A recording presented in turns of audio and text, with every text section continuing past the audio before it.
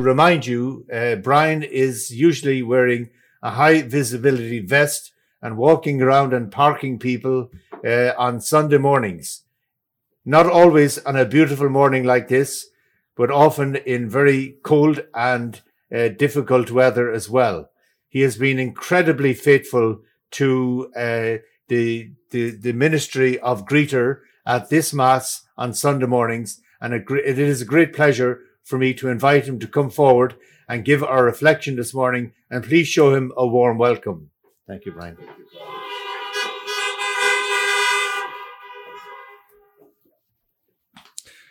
Thank you, Father Trout, and good morning to everyone. My name is Brian Aquadro, and I am truly delighted to share my story with you today.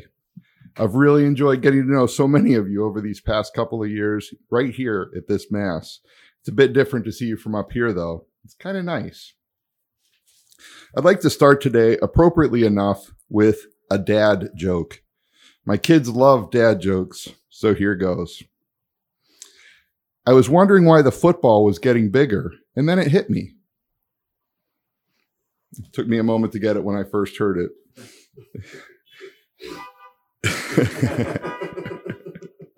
Thank you. So I was surprised when I was first asked by Dennis Valentini if I would share my story today. I was humbled and honored, but hesitant at first. So many great stories have been shared previously. I've had many blessings in my life as a father and as a son, but what would I talk about?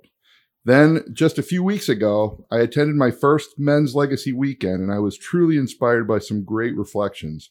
My story was starting to come together. Then, it hit me. I would talk about doing versus being. 2 weeks ago, I attended a class Mass while at my college reunion, presided by a fellow classmate, Father Joe Mazzone. Father Joe shared one of those homilies that just really makes you think. It just hits you. He talked about doing versus being. He said, the question isn't about what you have done, but rather who you have been. What type of person are you? What impact will you leave behind when you're no longer around? Who are the most important people in your life, and how have you affected them? I'll say it again. The question isn't about what you have done, but rather who you have been. This hits me as I reflect on what it means to be a father. In the first reading today, Abram offered Melchizedek a tenth of everything. This was not offered with an expectation of receiving anything in return, but rather was offered of his own free will. Abram was being in the life of Melchizedek. As children of God, isn't this what we should strive for? As a father, it's about giving our kids all that we are capable of, and then some. It's about being in your kids' lives to guide them, to give them faith, to help them grow. So now a little bit more about me. I was born and raised in the great city of Pittsburgh, Pennsylvania. Yes, I am a Yinzer, and I still bleed the black and gold, the Stillers, the Pens, and yep, even the Buccos.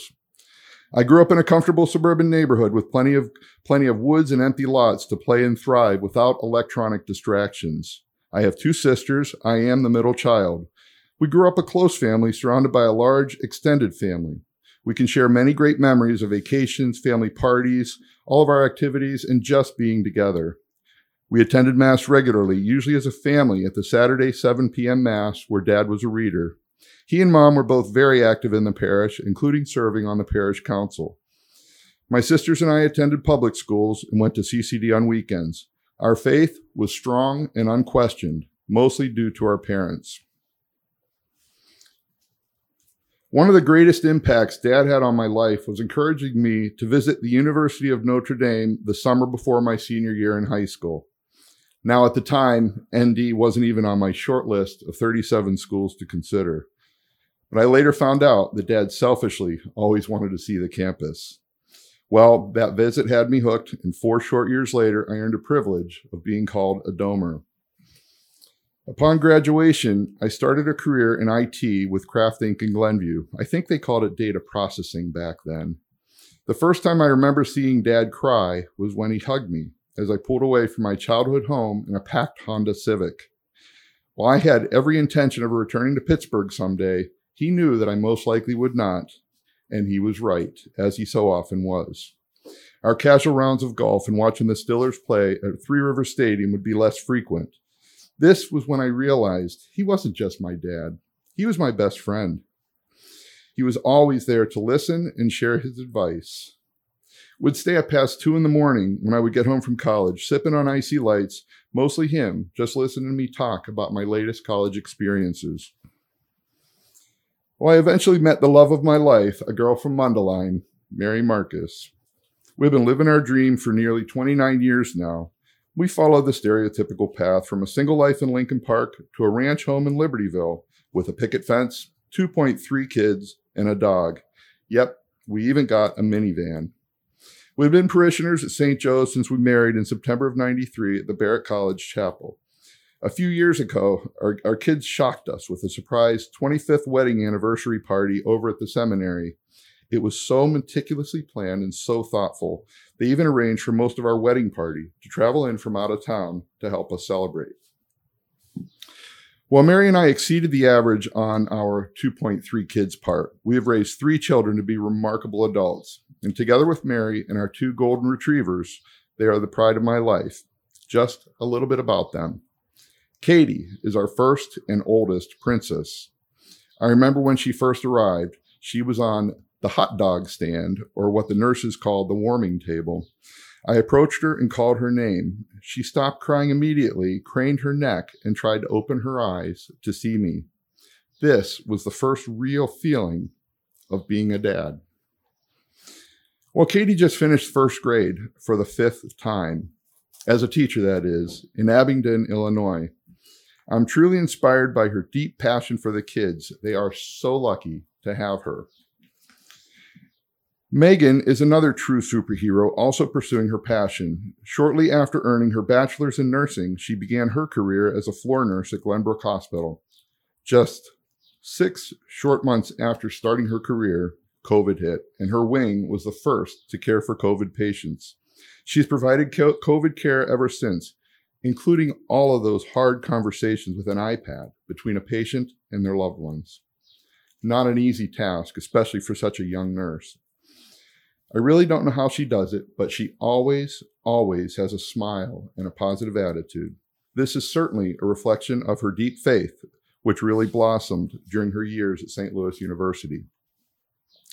Our baby Kevin, he'll be a senior at the University of Tennessee in Knoxville in the fall.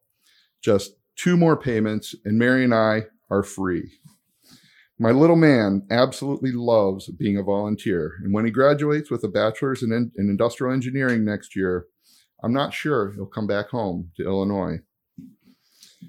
I'm so very fortunate that my parents have both set a great example for me to follow. How many times do I find myself saying, I'm just like my dad. He taught me so many lessons, whether he realized it or not. Lessons about life, to humbly live with passion, to be positive and optimistic, to be kind and compassionate, to have a life of faith whose family was centric to everything he did. Even today, when somebody tells me that I remind them of Dad, a big smile comes over my face. There was a day I was golfing with Dad sometime after I got through those high school years where I thought I knew everything. Dad confessed to me that he regretted missing my 6th grade play where I was cast as Huck Finn. He had a business meeting to attend instead, and he underestimated it was simply a play in the basement of my school. 40 years later, he didn't remember that business meeting. Nope. But he did remember and regretted missing my play. Mary and I have found so many blessings through our kids and our family. One more story for you. Over 15 years ago, when the kids were quite young, we stopped at the bank in downtown Libertyville, and Mom went inside to use the ATM. Now, it was one of those wintry days in December, and overnight we had just received 10 inches of that thick, heavy, wet snow that we all love so much.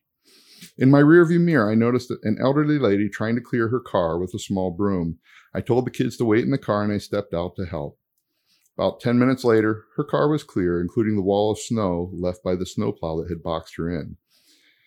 As I got back to our van, the first thing I hear Katie say is, "Dad, that was really nice of you." Wow. I'm still overwhelmed with the impact that seemingly small gesture, a simple act of kindness, had on my kids. Dad passed away nearly 8 years ago after a lengthy battle with dementia. It was a difficult time, particularly being 500 miles away.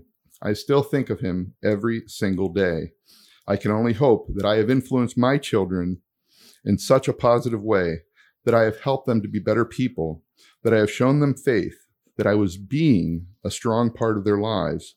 And just like me, they too can confidently say they have a great model to follow. This is the ultimate compliment of being a father. After all, the question isn't about what you have done, but rather who you have been. It's about being versus doing. Thank you for listening. God bless you all, and happy Father's Day.